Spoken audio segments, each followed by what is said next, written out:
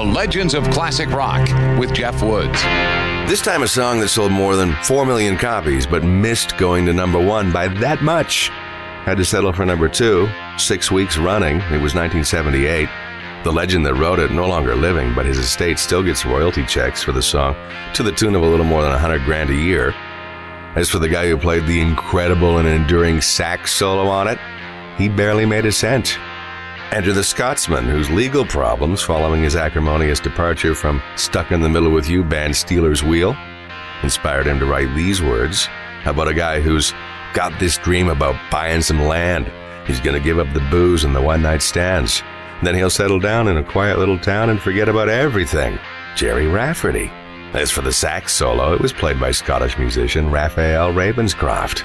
While Rafferty contends he supplied him with a written part, Ravenscroft says he didn't. And he just got $50 for his playing, by check, which bounced. So he framed it.